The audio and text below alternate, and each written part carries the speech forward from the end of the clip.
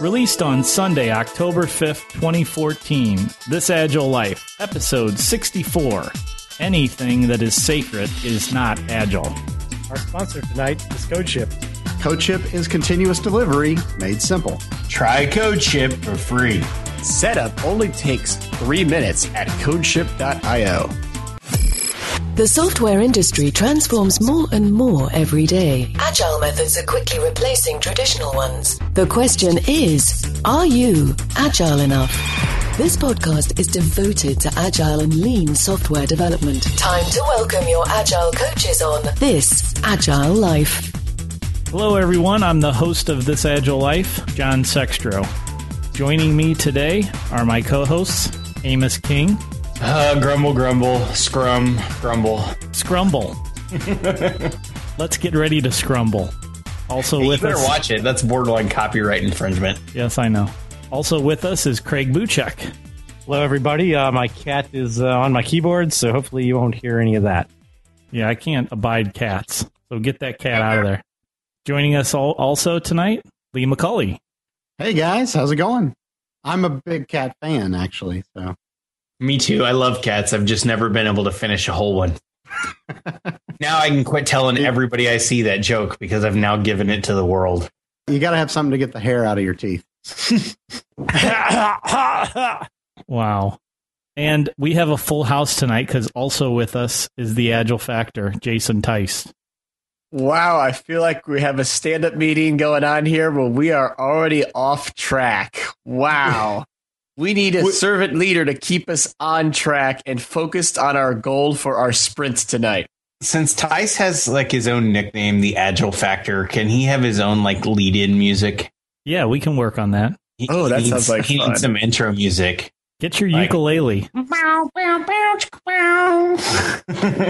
Thank you, Amos. I appreciate your welcomeness and your welcoming me back to the team. I know I've been gone for a while, so I appreciate that. And I've listened to a few of the episodes. I have to admit I have a little bit of a backlog because backlogs are good to have. They ensure that you kind of know what they're the next things you have to do. And so I look forward to catching up on a few of the episodes that I've missed.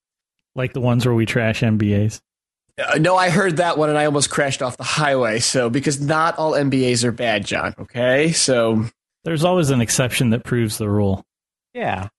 Let's go ahead and jump into our discussion topic tonight before we throw Jason over the edge. oh my goodness, I'm Or sure it will under the bus. I'm sure it will happen very quickly with what we're about to talk about. You think? Oh, I think it will. Wait. I think that you and John will both get thrown under the bus a little bit tonight. Oh, yeah. Since you're both certified in this mastery. I am not certified. I am not a certified Scrum Master. Oh, He's backing away now. I don't know where Yeah. you got that. John, you now have more respect for me. Oh boy. Oh, well, maybe I should change my statement then. I don't know that I want more respect. So I think it was Mac Terry on Twitter that recommended to us that we discuss an article that was written recently by a guy named Giles Boquet. And the name of the article is Why Scrum Should Basically Just Die in a Fire. Can we start out saying that you should just read Giles Boquet's blog in general? He's Okay. always very insightful, entertaining. He's just got a good blog that you can learn a lot from. No, I don't think we can say that. I'm going to start there.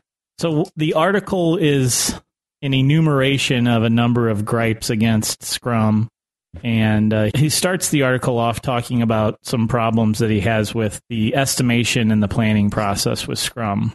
And I think one of the quotes from the article is that Agile values communication, and why do we limit the technical discussions that always occur during estimation is one of his gripes about the poker planning process. And why is it when we're doing poker planning or when we're doing any sort of process of estimation of stories, why do we cut off technical discussions when the principles of Agile are for communication? We talk about communication constantly on the show, right, Jason? Yeah, but John, the key thing here, and I hear, and having read the article, and some of the references that were included in the article, like there's an embedded YouTube link of like a really poorly facilitated stand-up meeting. I think that you have to understand that there is a right way to do planning poker. Many people do it the wrong way. It should allow for discussions, but I think where the challenge is, when have we had enough discussion that we should say, okay, let's go and take that discussion if it's maybe 5-10 minutes and rather continue to deep dive it. Let's go get on the keyboard and let's code it and see what happens and get some real feedback. And I think that's what he's trying to say here. And I think there's a value in that. So what do you guys think? Amos? I agree. I think that too many times people just say, okay, let's just throw up numbers and they take an average. I kind of agree with Tice that I think that planning poker is not a bad thing. I think it's poorly implemented most of the time. Yeah, it is. I like the idea that everybody holds up a card or something and their opinions aren't swayed very much. And if everybody comes out with the same number, then great. Maybe we don't need to have this discussion right now. Let's put it off till later. If everybody has different numbers, though, you shouldn't average them and move on. You should set them back down and continue the discussion. Yeah, because, I mean, planning poker is really, it's not about the number. It's about consensus as a team about what needs to be done. And at that point, okay, guess what? If you have a wide variation, that means you don't have consensus. That's something to talk about and figure out.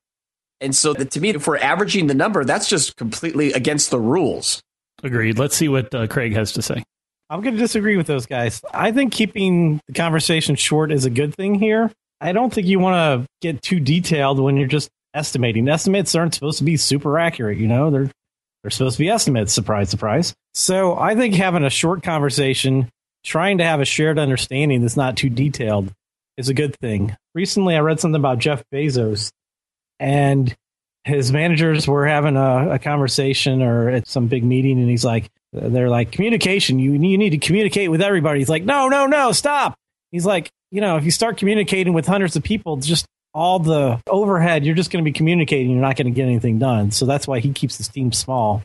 That's why Agile says to keep your team small. So I think this is a case where keeping the conversation short is helpful. You can have those conversations that you need to get to in the details when you start working on it, not while you're just estimating. Well, and to your point, Craig, hey, this has turned into like a really bad conference call. This is hilarious. Because the one thing I want to say, Craig, earlier this month in September 2014, I was with Luke Holman up in Boston at a conference.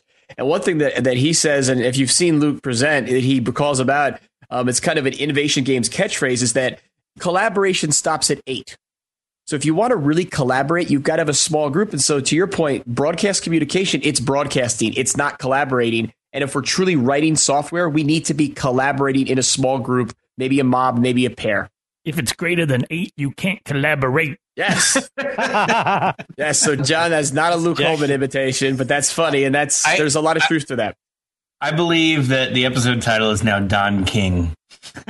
Don King on collaboration. I kind of think that the purpose of planning poker is wrong, that it really should be about when do we need discussion and maybe when should we split stories. So maybe we just get some cards that say that are green or red. Red means we need to split this up and green means move on. And we just do that and then go the no estimates way at that point. The story count estimates, basically. Yeah. So if somebody has a red, that means we got to split this up. And it doesn't matter if one person has a red, they can tell you how to split it. I found that the no estimates is sort of an advanced team method. I find that giving points actually does help in teams starting out. But I think he kind of misses some of the better ways to solve this problem. Like, just take the average or take the highest. Those are just fine. They're just estimates. Don't get overly concerned about, they're not perfect. Well, they're not supposed to be perfect. Or get consensus if you can and take the highest if you can't is another one. Taking the highest isn't a bad idea because someone obviously has more ideas about what it may involve. And I don't know that they even need to bother telling you what those are at this point. One thing I want to throw out there that actually I did about 2 years ago with a team that was doing story point estimates, we actually used it as a way to promote learning. So if we had someone who maybe was newer on the team and when we voted, they gave something a high vote because they thought it was harder or more complex. And then someone like Amos, who's been on the team for forever and is just an expert and gives everything a 1 because, everything's easy. We actually use that to kind of intentionally identify people that should work together to promote learning. And it worked really well. So that's a way to take that same data set and really say, okay, let's not hash it out in the planning meeting. But Amos, if you know how to do this and, Craig, it's new to you, why don't you two go get on the keyboard and start, doing red, green refactor, writing the code for this story. And together you're going to learn about it. And at the end of it, we'll just figure out how long it took us. Did you say don't do the estimate? Write that number down afterwards?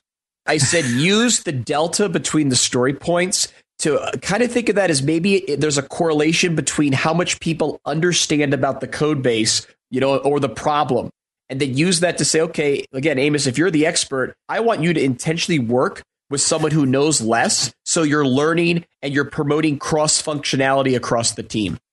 Here's where I go back to with the article that Giles wrote and his primary gripe in regards to planning poker. And it's not with the mechanics at all of planning poker itself, with the cards and the showing of the cards. What he had the gripe with was how the process would, after you voted and after you had to start having a discussion, how that discussion would sometimes get short-circuited by maybe the scrum master or the coach that would say, we're going into too much detail.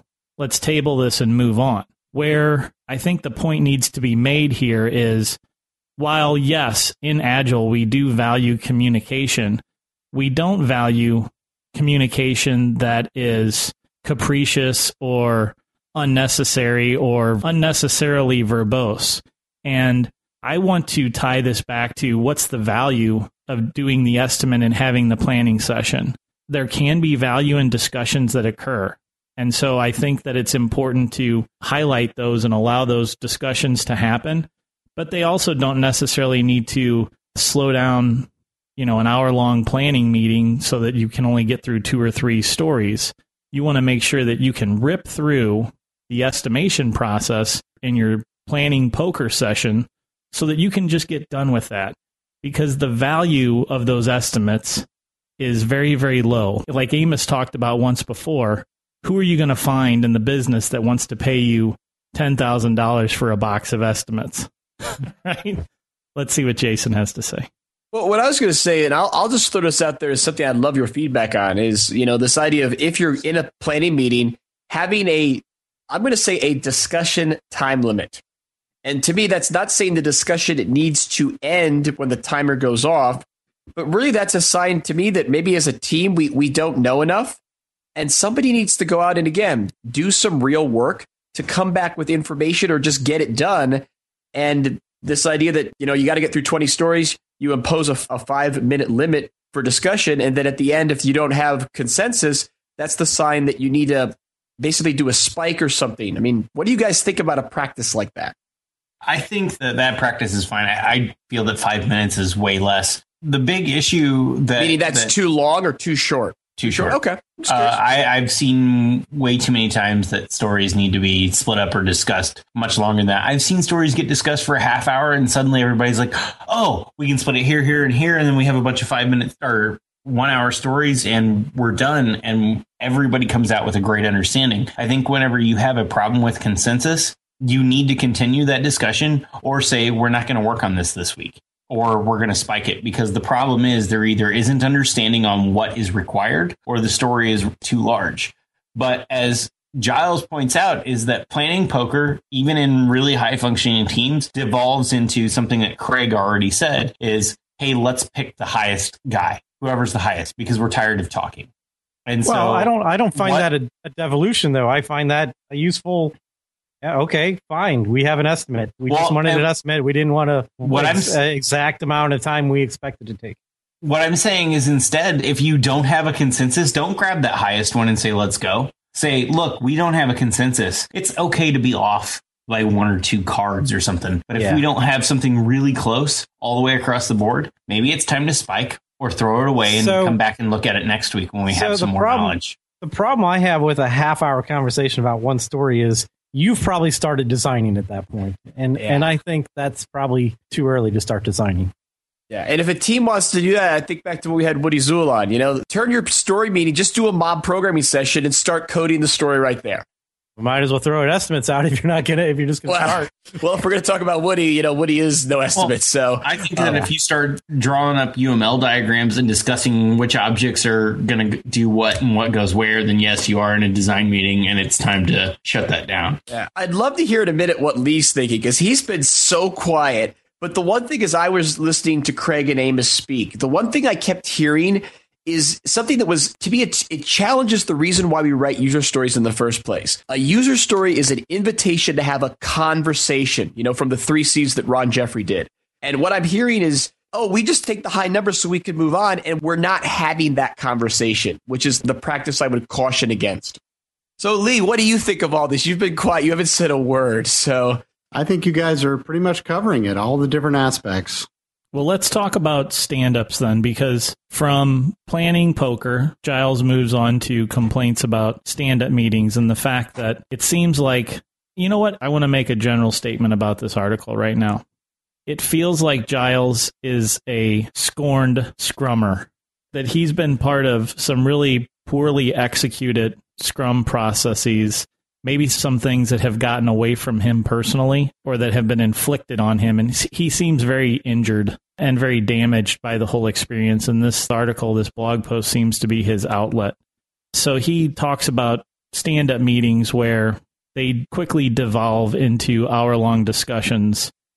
And he seems to be further put out by the fact that managers often attend and then take over and sit down while forcing the rest of the team to continue standing as if to, in a sign of respect or devotion to the said managers. Devotion. Yeah.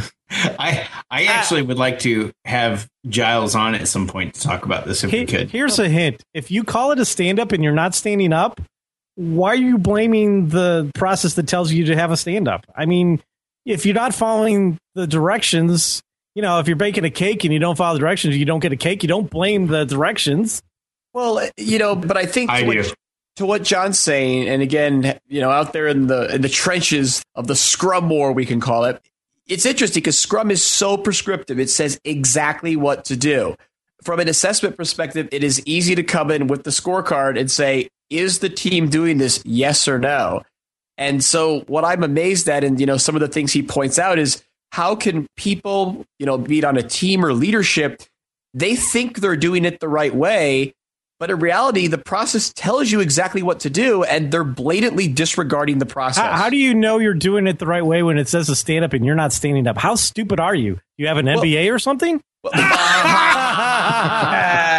I think that's minimalist of the problem. I've had 45-minute stand-ups where everybody stood up. Sitting down is a ridiculous argument that we're just throwing out. Well, but we're not throwing it out. There's a reason you stand up, because it makes it painful to have a 45-minute meeting. It's not intended to be a 45-minute long or hour long. Let's listen to managers and MBAs pontificate about statuses and schedules. And yeah, if your stand-up is a status meeting, you're wasting time. If you just need to report status to the Scrum Master or a project manager or a manager, have each person do that individual. Save them all that time. It is ridiculous. So then hold on a second. Sorry. If it's not for status, let's provide the real reason why we have stand-up meetings. It's to share information. So if you're saying it's the same as yesterday, your status, that's not worth sharing. I finished some stories, that's not worth mentioning.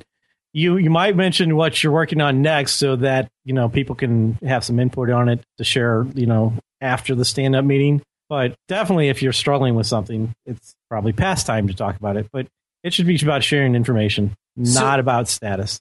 So many times, though, we're sharing that information at the stand-up meeting, and part of that can be solved by stepping outside of Scrum and throwing up a Kanban board. Now you have all of your status. It's right there in front of you. Let's talk about challenges and cool things and move on.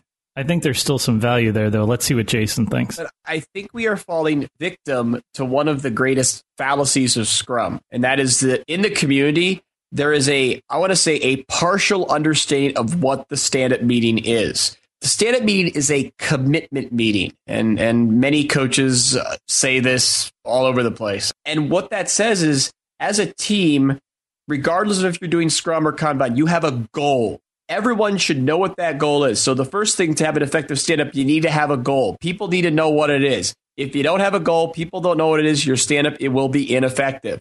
Next, everyone should be talking about what they're doing to support the goal. And to your point, if you have a mechanism that you're making that transparent, like a Kanban board, ideally it's a fast discussion to say, yep, I'm on track. I don't have any impediments. And the key thing when we talk about the 3 questions at stand up, what you got done yesterday, what you're going to do today, what you're going to do, and if you have any impediments, that should all be based on the foundation of the goal.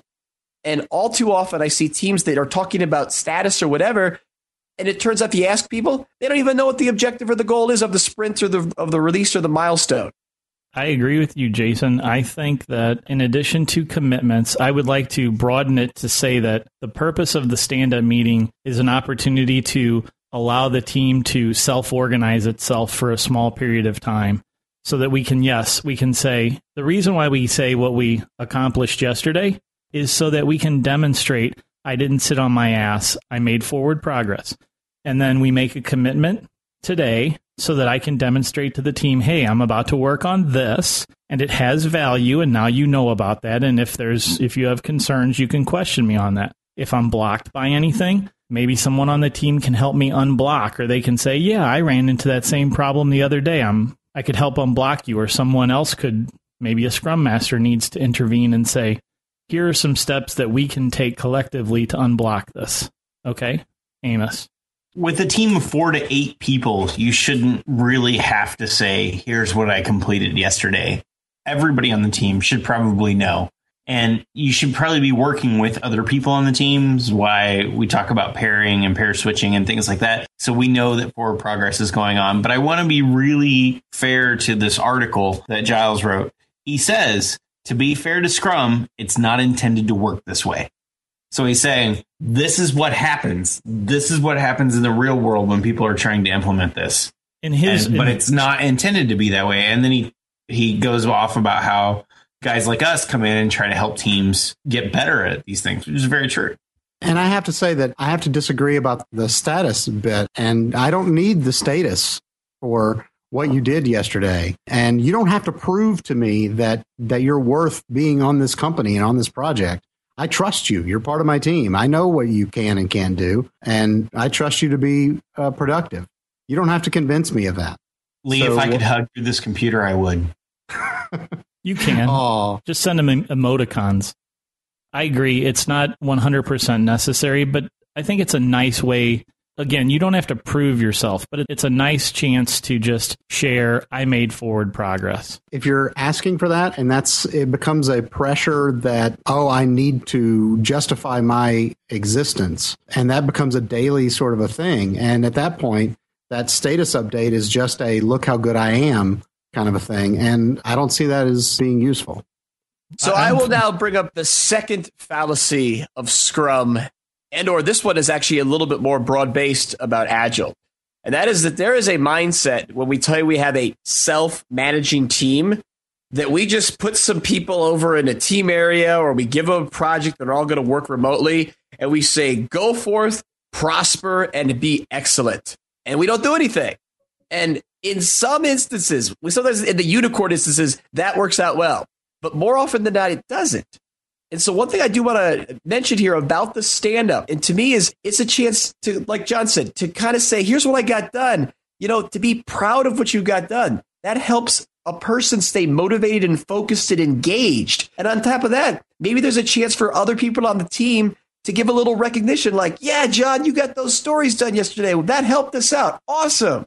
And far often than not, teams don't do that. They lose their motivation and they get disengaged. Next thing you know, the self-managing team falls apart.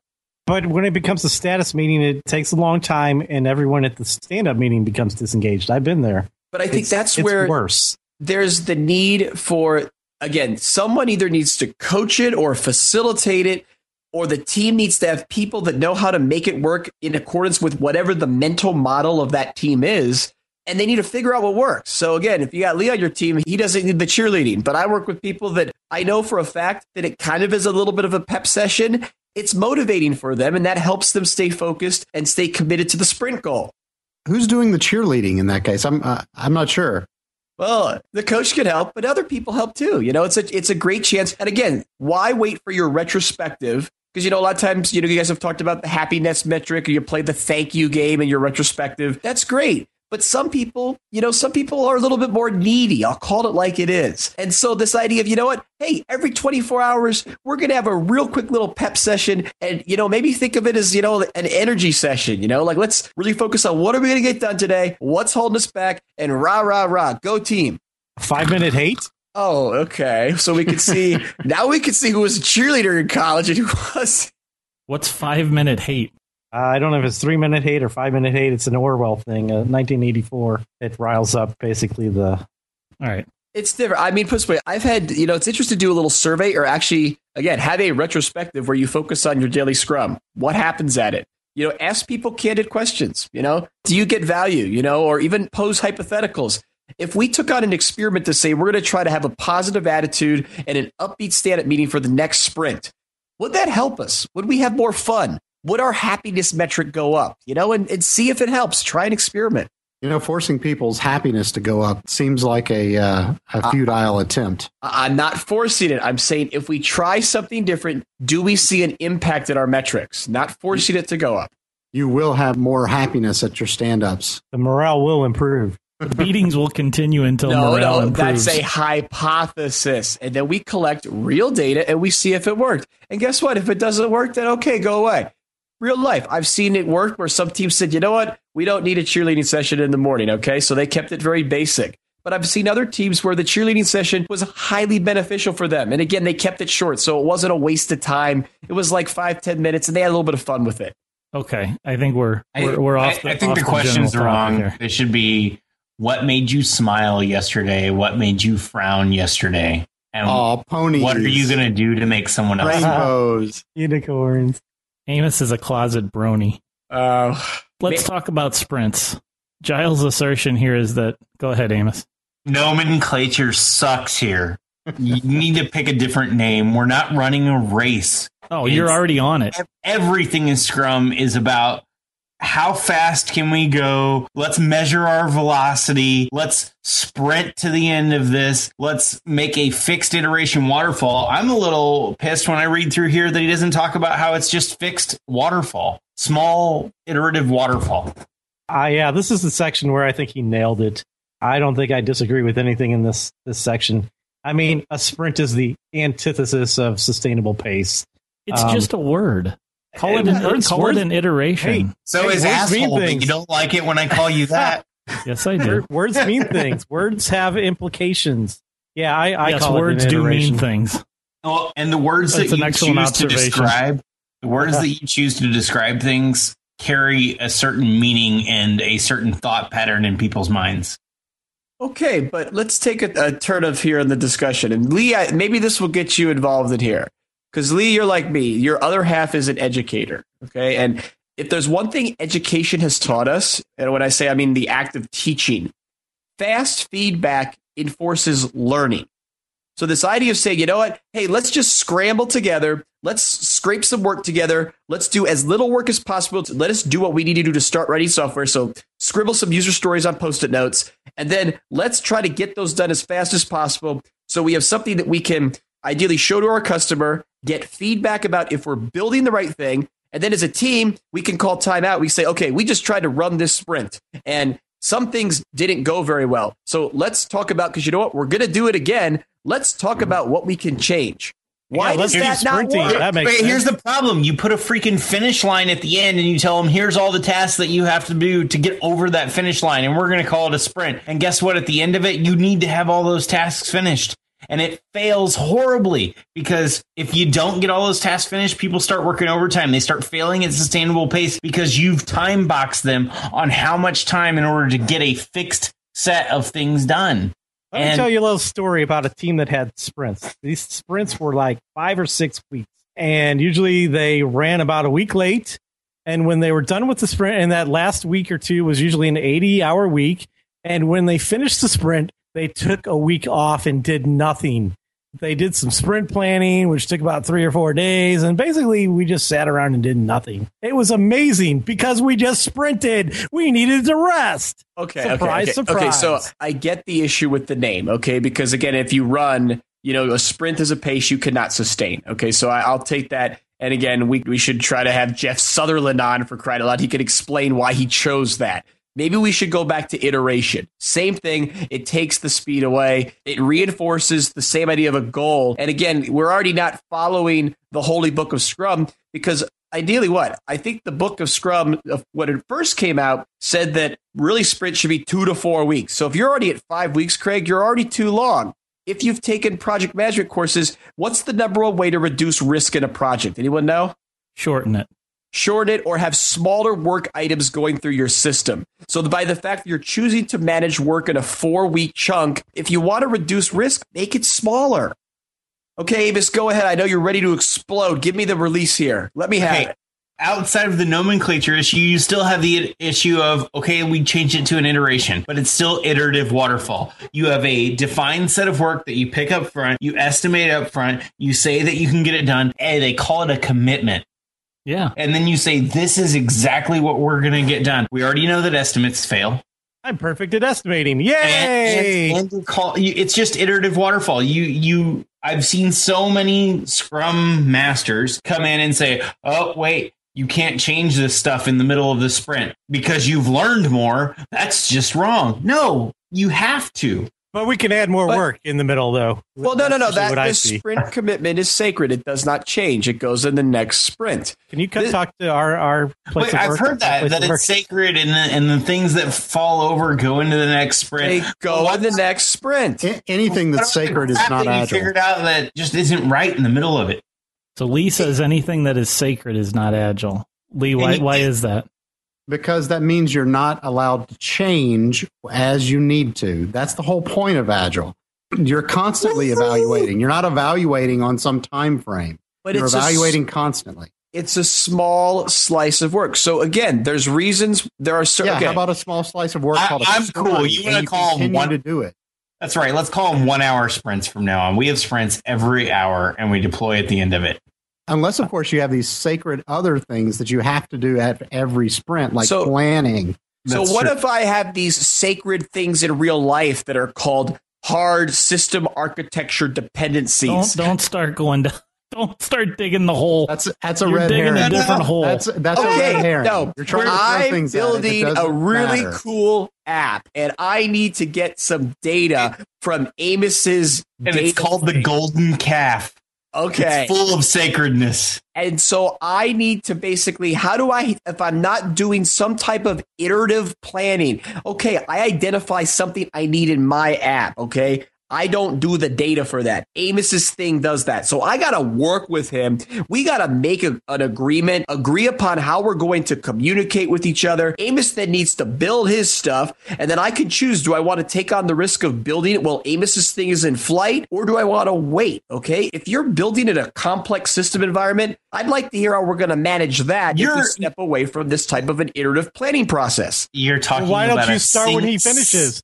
Why can't you just start when he finishes? Is that hard to figure out? And you're talking about a single thing. That's probably not the only thing done in your sprint, or what you call it a sprint. So you're talking about one thing that absolutely has to have maybe some planning, and that's a real world situation. And you have to deal with things that absolutely have to have planning, but 90% of the bullshit that goes into a sprint doesn't need that kind of level of planning. It really needs the decisions to be made closer to when it's done than at the beginning of the sprint.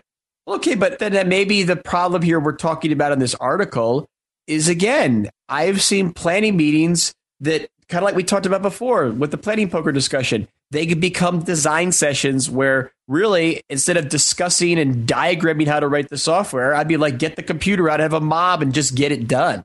You can't do that because your sprint hasn't started yet. You're still in the planning meeting. Well, again, and so I'm saying this idea, and the reason why Scrum has a person called a Scrum Master who has to be a skilled facilitator is that you have to understand when people are doing things the right way and when they're doing them the wrong way. And all we're talking about here are people in Scrum implementations where the rituals of Scrum are really not being facilitated as they were intended. That I can agree with. Although the right way, there's the wrong way, but start with the prescribed way. But then, are there better ways? Can we improve on that? I mean, that's part of what agility is measuring and planning and adapting. But if you're sitting down, that's pretty certain that that's not an improvement of a stand-up. So, I mean, you have to improve in the right direction, not just change. Yeah, or real life. I was doing a workshop the other day, and so in the workshop, because we're talking about kind of like how Agile's evolving. And so actually, again, we had Woody Zuhl on the podcast almost a year ago now, it seems. And he put a time-lapse video of mob programming up on YouTube, where you can see in about 3 minutes an 8-hour day of mob programming out where Woody works. I believe it's at Hunter, and they got 10 stories done in one day. And what's interesting, what everyone always sees in that video that they want to talk about is they see the product owner sitting with the team all day long, which, you know, is needed for mob programming and is really best case. But in many environments, that's not feasible. Yes, I agree it should change. But in that case, you know, this idea of Scrum, what Scrum ensures is you get the right people in the room to basically make a commitment to get a set of work done. And then the team is able to go out and execute that. And if the product owner isn't available, the team has a batch of work that they can still focus on to add value. You know, there's a couple of things that I think are some positives within a sprint that we're overlooking. It is a time box, and the fact that we have a time box for a number of teams that aren't very well practiced in delivering in small increments, having a small time box forces them to think on a smaller scale. I agree to Craig's point that if you start with a 1 week or a 2 week sprint as something that you're trying on and you get good at that, then you can evolve it into a practice that's maybe more advanced, like some sort of continuous flow process or a Kanban sort of approach. What do you think, Craig? So I have a bit of an issue with the time box idea. A time box is, okay, we're going to spend this much amount of time and see if we can get it done. But what happens if you don't get it done? What if you don't get all your stories done in your sprint? You give up? What happens then? Because that's usually what a time box means. Like, well, we're going to give up or we're going to try something different. What are you going to do with the sprint?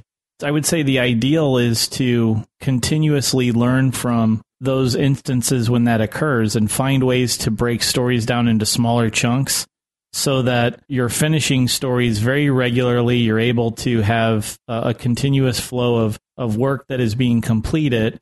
And it's not the end of the world if you have a story that happens to not get completed in the sprint, because it was most likely there was some sort of an external force that caused that to happen, because you're completing stories very regularly just by this, you know, you've gotten to that evolutionary point. If you're regularly rolling stories over because they're too big, then that exposes an issue that you and your team can focus on and find ways to go about doing a better job of creating very small stories.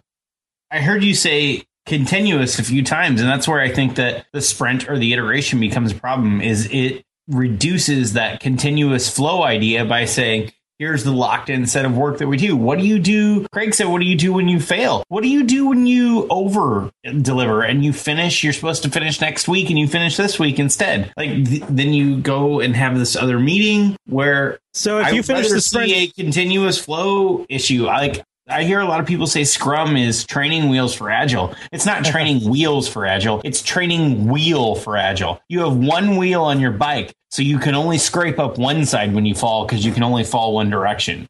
So if you finish your sprint early, I guess you get to rest longer than the rest of the guys. Oh, that's nice.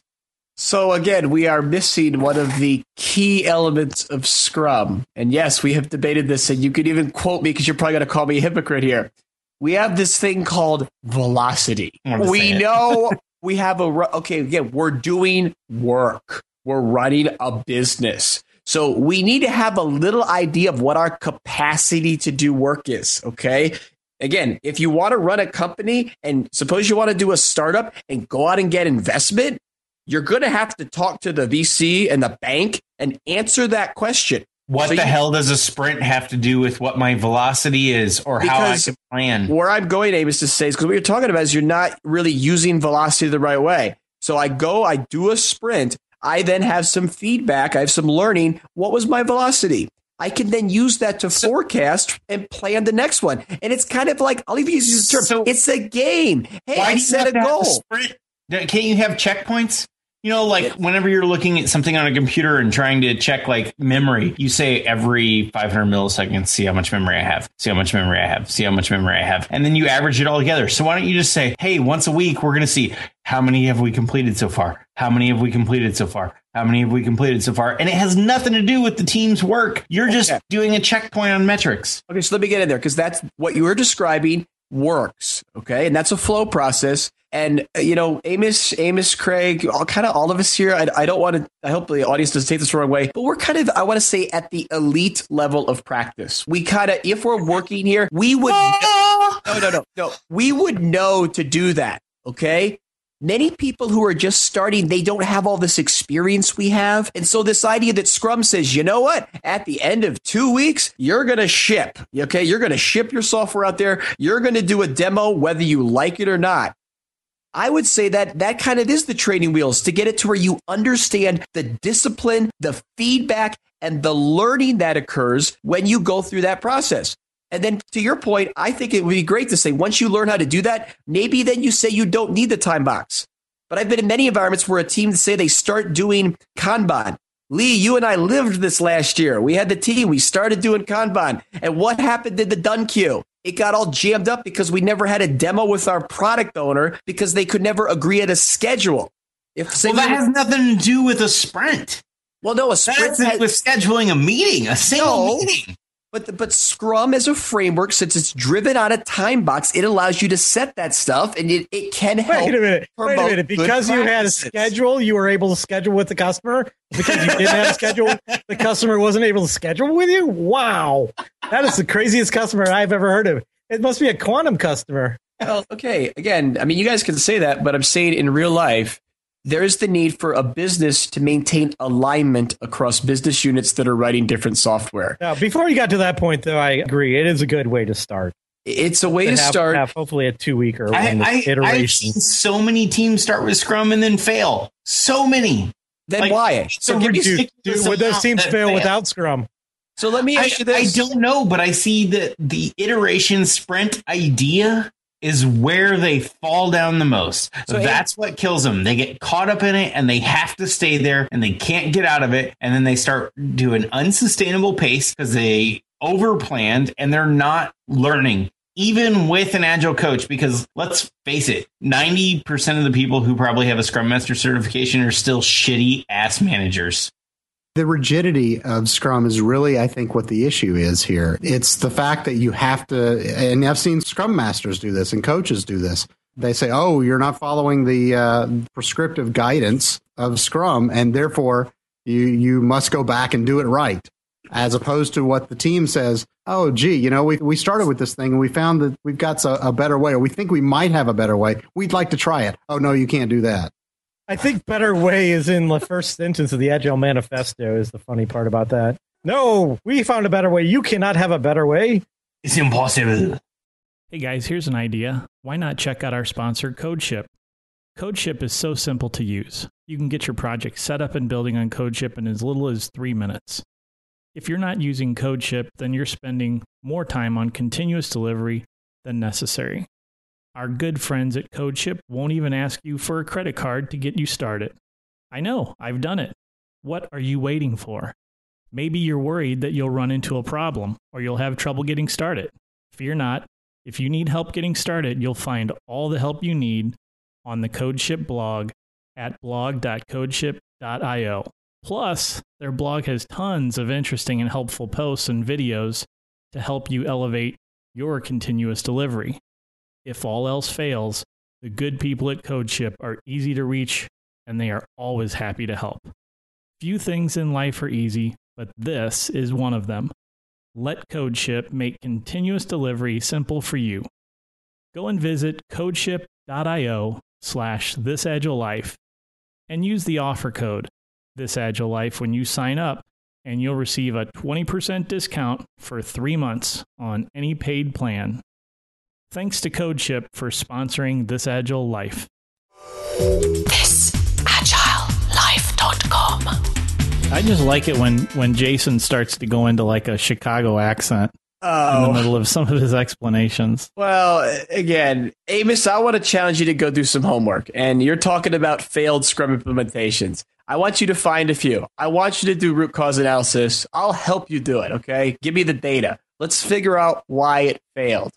Okay, so let's just not say Scrum fails, because again, more often than not, when Scrum fails, I've been in a few of those environments, I call it restorative coaching, like from yoga, where, okay, hey, we tried Scrum, it didn't work out. Okay, well, let's figure out, here's where you went wrong.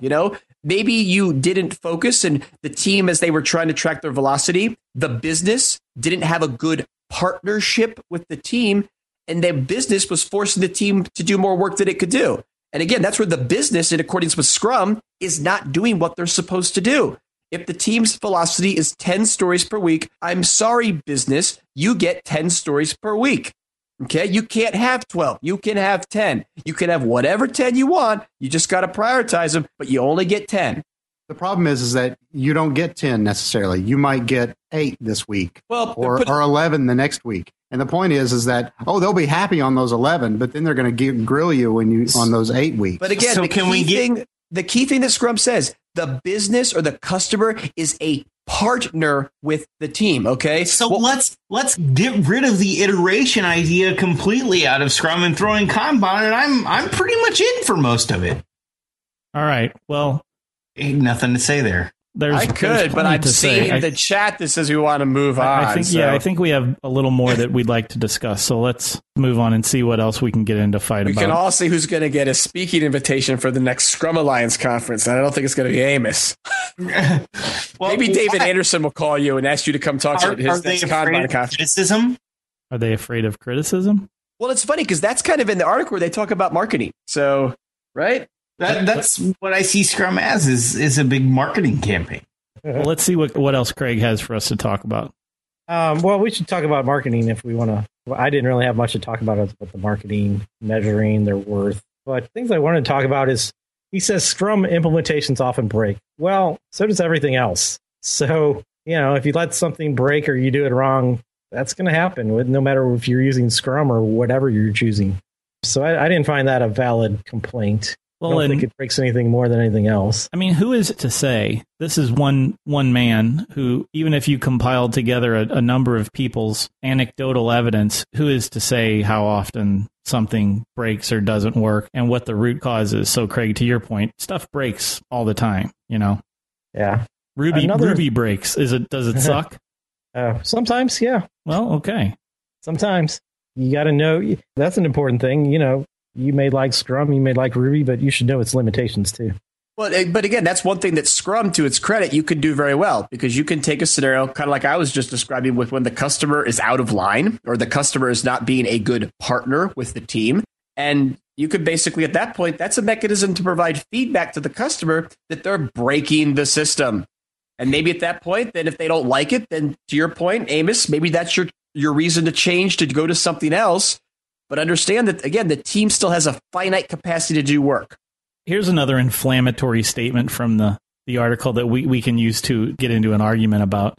Scrum devalues measuring progress via working software because we track velocity as a metric. Well, because we track velocity as a metric, I understand the tracking of velocity. I still do it, but at the same time, I watch teams that the tracking of velocity turns them into, let's write crappy software and just try to jam this through. We need to increase our velocity.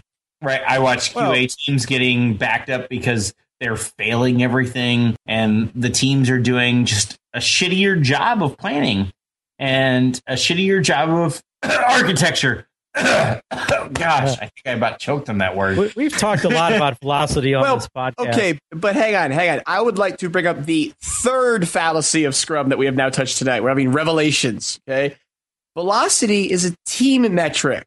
Okay, it's something for the team to use to guide its process and to assess its activities. So, like, recently I was in an environment where they literally had a velocity dashboard for like all their teams. They weren't doing scaled agile, because scaled agile, you kind of have to do that, but that's another story. But again, that's a team health metric. So what the team communicates to the business, this is our goal that we're trying to get done. Okay. And to be fair, that could be a functionality driven goal if you're doing Kanban, or for Scrum, it could be a time boxed goal. Okay. So here's some goal where here's the stories we know we'll get done this sprint. And then there's a range.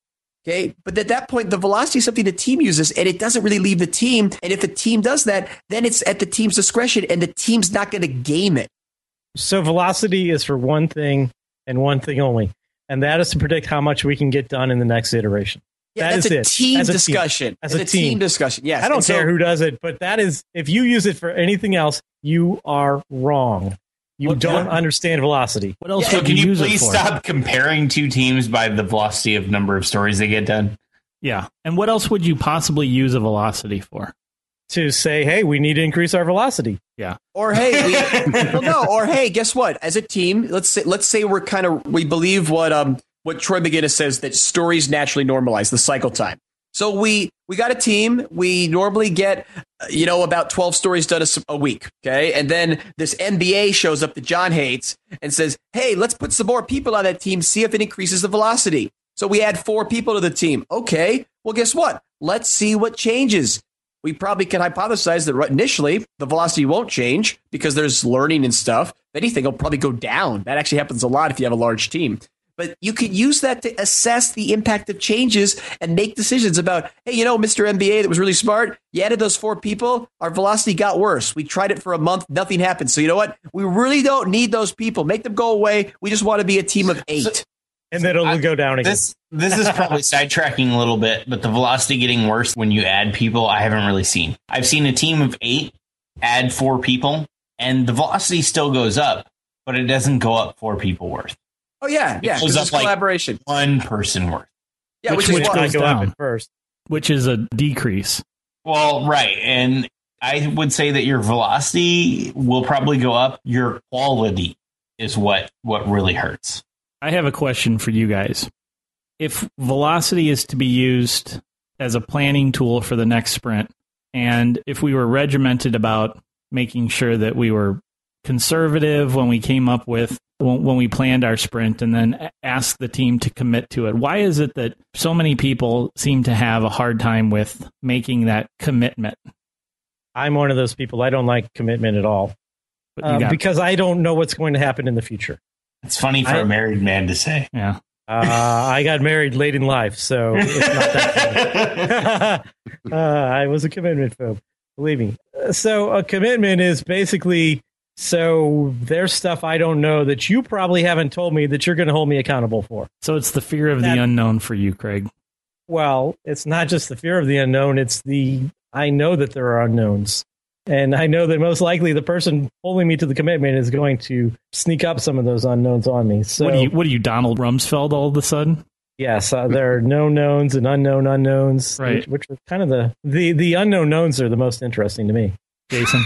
Or a few of us here did have the opportunity to work not too long ago with a retired 2-star general, and he was not afraid to call it like it was. And in that scenario, he would say that, unfortunately, that's bad leadership. Because, I've never run into bad leadership anywhere. Well, again, I'll be honest. There's a lot of bad leadership out there, period. And that's where, again, you're trying to, again, I'll go back to the business. You're trying to run a business. To run a business, you need to set goals. You have to, okay? All types of business scenarios. Setting goals is very different.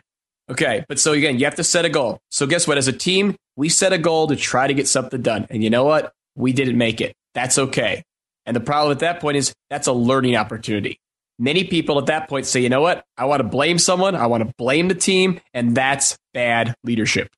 And because that is so rampant and ubiquitous in, IT and all over the world, that's why people are afraid to make a commitment. They're afraid to be accountable because they're afraid it's going to be held against them.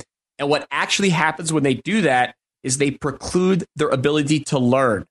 So this idea of saying, hey, if you runners get this real well. So yeah, tomorrow I'm going to go to try to run a mile in like 6 minutes. Okay. I have no idea if I do it. I might try really hard. I get at my pace. I can use my app and I'll get some feedback. And you know what? If I don't make it, I didn't make it. Big deal. But you know what? I learned what held me back. And then I can use that feedback to say, okay, you know what? 6 minutes is too aggressive for me. I can do 6:20.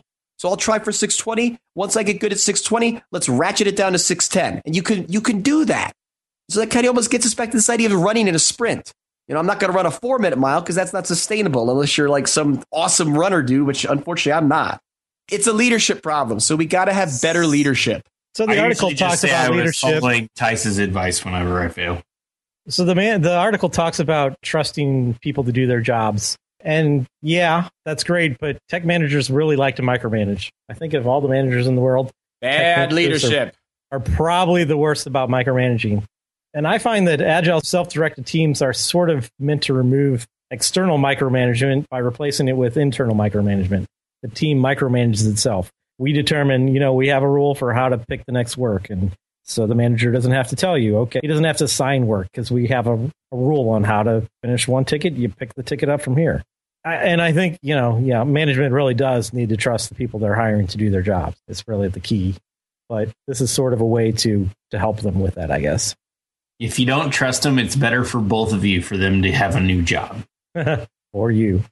The final few sentences or paragraph in this article is kind of the ultimate resignation, I think, from Giles, where he basically, and I'm paraphrasing here, says, if other fields can't measure their worth, why should we try and measure our worth in IT? And then he points to marketing being the classic case of marketing has never been able to adequately, assess their value. So there's a big difference between marketing and development. And that is that for some reason, even if the software is your product or service, it's usually seen as a cost center, not as a profit center. Marketing is usually seen as a profit center. And I don't even understand the logic going through someone's head to make that the case, but that's the way companies treat it. I don't think marketing is seen as a profit center. I think marketing is seen as pure cost. Now, it has a potential revenue generating impact, but I would say that more often than not, companies look at areas like product development, manufacturing as being things that are generating profits, not marketing. The first thing that a lot of companies cut when they go into hard times is marketing. Oh, I've seen the opposite. Yeah. I've seen them cut IT staff before marketing. Yeah, and they start cutting IT staff. Now, marketing, when they finally cut it, gets cut a lot harder because you can't continue to work without the IT staff. But the IT staff I usually see as the first, unless they are the breadwinner of that company, meaning it's a consulting firm. But this is kind of a death rattle argument of, oh my God, we can't measure other things. Why measure IT? I think IT and software development, I think management just wants it to be justified more, right? Well, I think marketing's been around longer, too, that they've I think have justification. Okay, I will not call this bad leadership, but this is what I would call a learning opportunity, because I think a lot of times in the business community, there isn't knowledge on how really to measure IT's worth. And really, again, if you're doing all the stuff we're talking about here, where you're incrementally delivering software, regardless if it's in a sprint or if it's in a flow, there's ways you measure that, which I've seen very few firms do that effectively. I also think that with most IT departments or companies that aren't selling software or selling IT consulting, those IT departments are essentially multipliers, force multipliers for the rest of the company. And that's really hard to gauge as to how much you are assisting your salespeople in being able to sell or assisting your administrative staff to be able to do their jobs efficiently. I mean, that's really tough to measure. What about this statement from Giles? There's not a need to measure in a field of work like software development where failure and success are obvious to the naked eye. Do you guys feel like failure and success in software development is obvious to the naked eye? Well, I was going to say, to me, that goes full circle back to what we started about with talking about the terminology sprint. So Agile challenges and Scrum embraces this idea that the primary measure of progress is working software. So we can have working software, we can get it out the door, but again, to the naked eye, hey, the site works. Awesome. But guess what? If it was a brutal marathon, with 90-hour weeks to get it done, that's the thing you need to measure, because that's not sustainable. So I think you do need to measure it, and you guys, it shouldn't come as a surprise to any of you or anyone who listens to the podcast. You need to measure everything, and you should. And there are scientific measures to measure it all and make sane decisions based upon real data. Go ahead, Craig. So I think, there's two kinds of software quality, internal and external. External is what the customer sees. Internal is basically maintainability. Can I update this, modify it, add features? Is it going to break every week, every day? Some of it is not visible. Those internal quality metrics are not visible to anyone except for the developers, if even that. But maybe we measure software because we can measure it. There are things that can be measured. There are also things that can't be measured, even to the fact of, does Agile work? Well, one of the problems with software is there are so many confounding variables that it's hard to measure any single thing. But it is easy enough to measure, how did I do last week versus how do I do this week?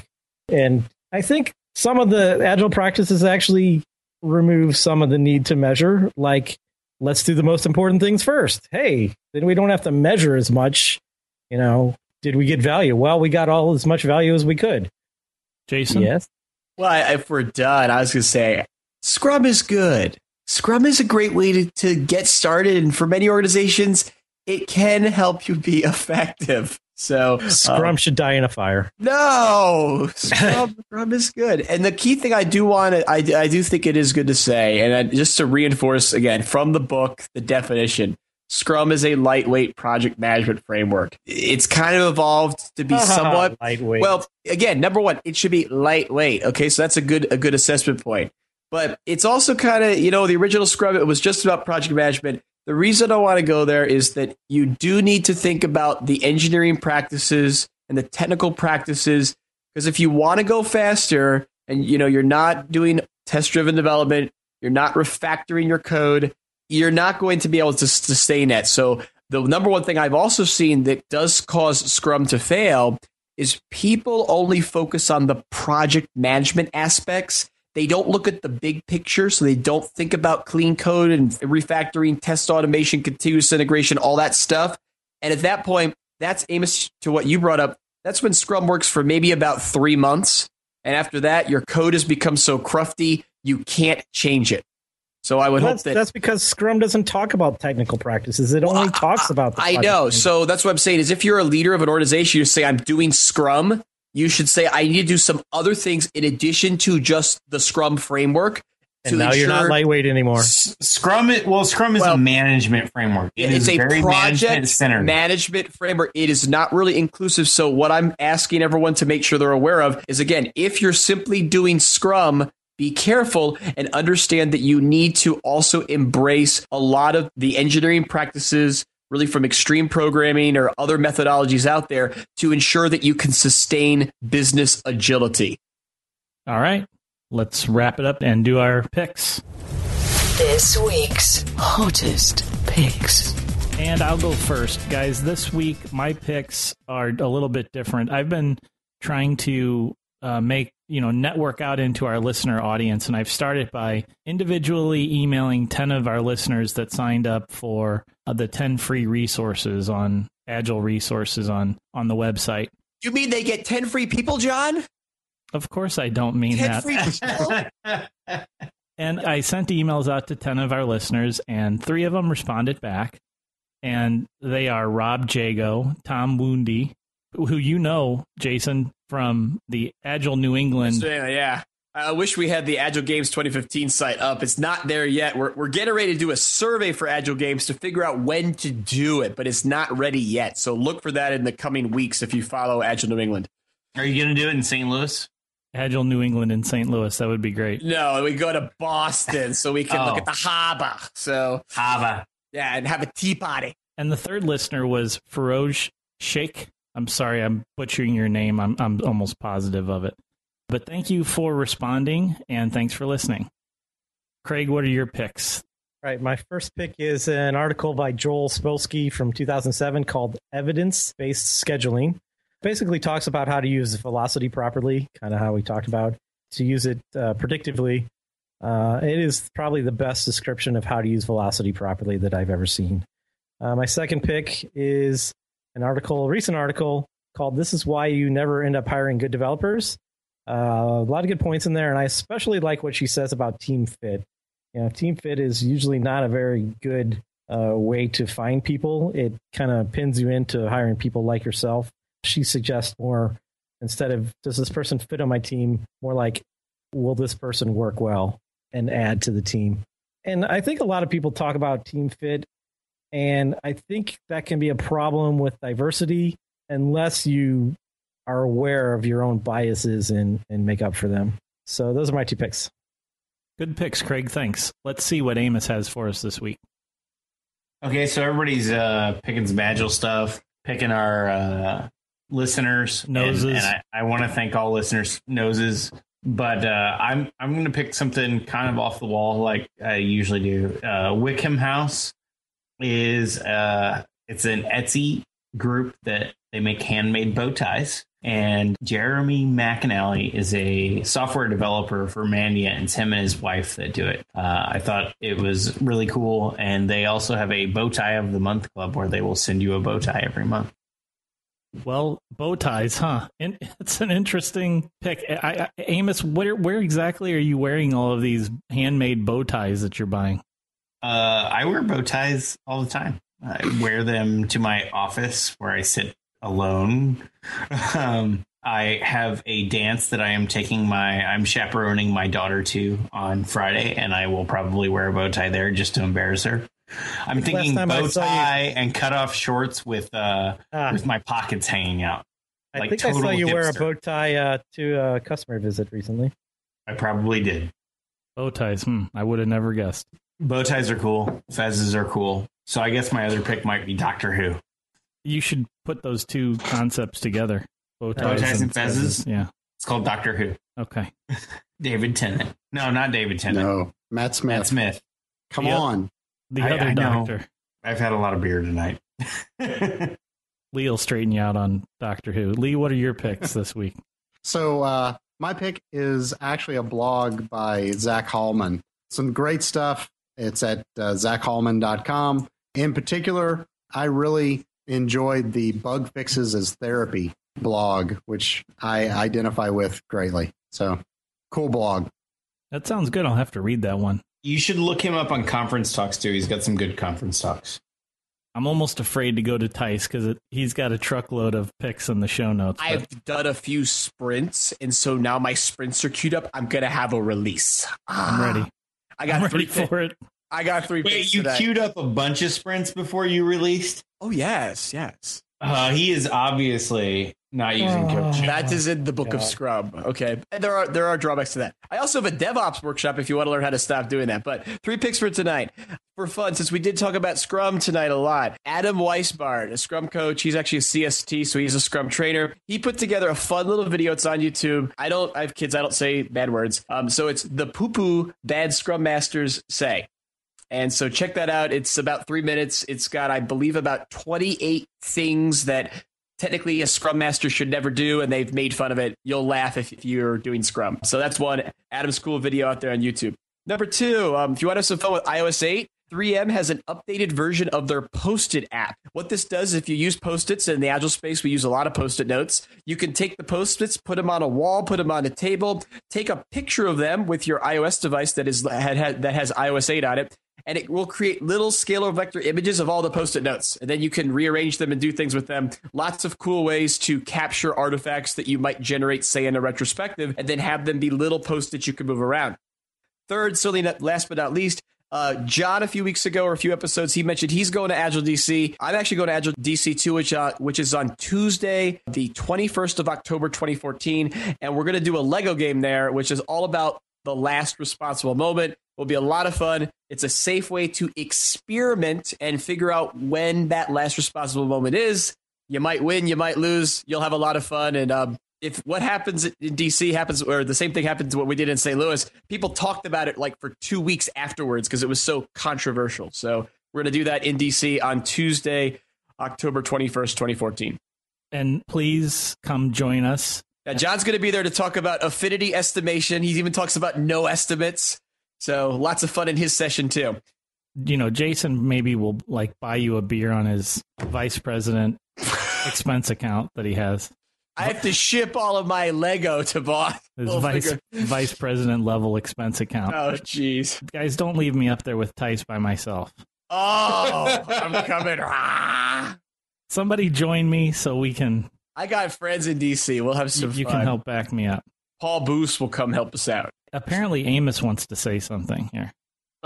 Just while we're talking about conferences, Craig has been chosen to speak at RubyConf in San Diego in November. So, well, we should plug that, man. How come that wasn't Craig's pick? Because we have a few months before that, and I haven't even barely started the presentation. He's not very good at self-promotion either. Oh. But he's on a podcast. Well, we'll help you out with that. We're good with, some of us are good with that. All right, guys, good picks. Thanks, everyone, for joining us here tonight and listening into the podcast. That's all we have time for. Check out our website at thisagilelife.com for these show notes and for all of our past episodes. Thanks for listening and keep living this agile life. This Agile Life is brought to you by a community of Agile developers and coaches aspiring to spread the word about this groundbreaking approach to software development. Join us at thisagilelife.com/community.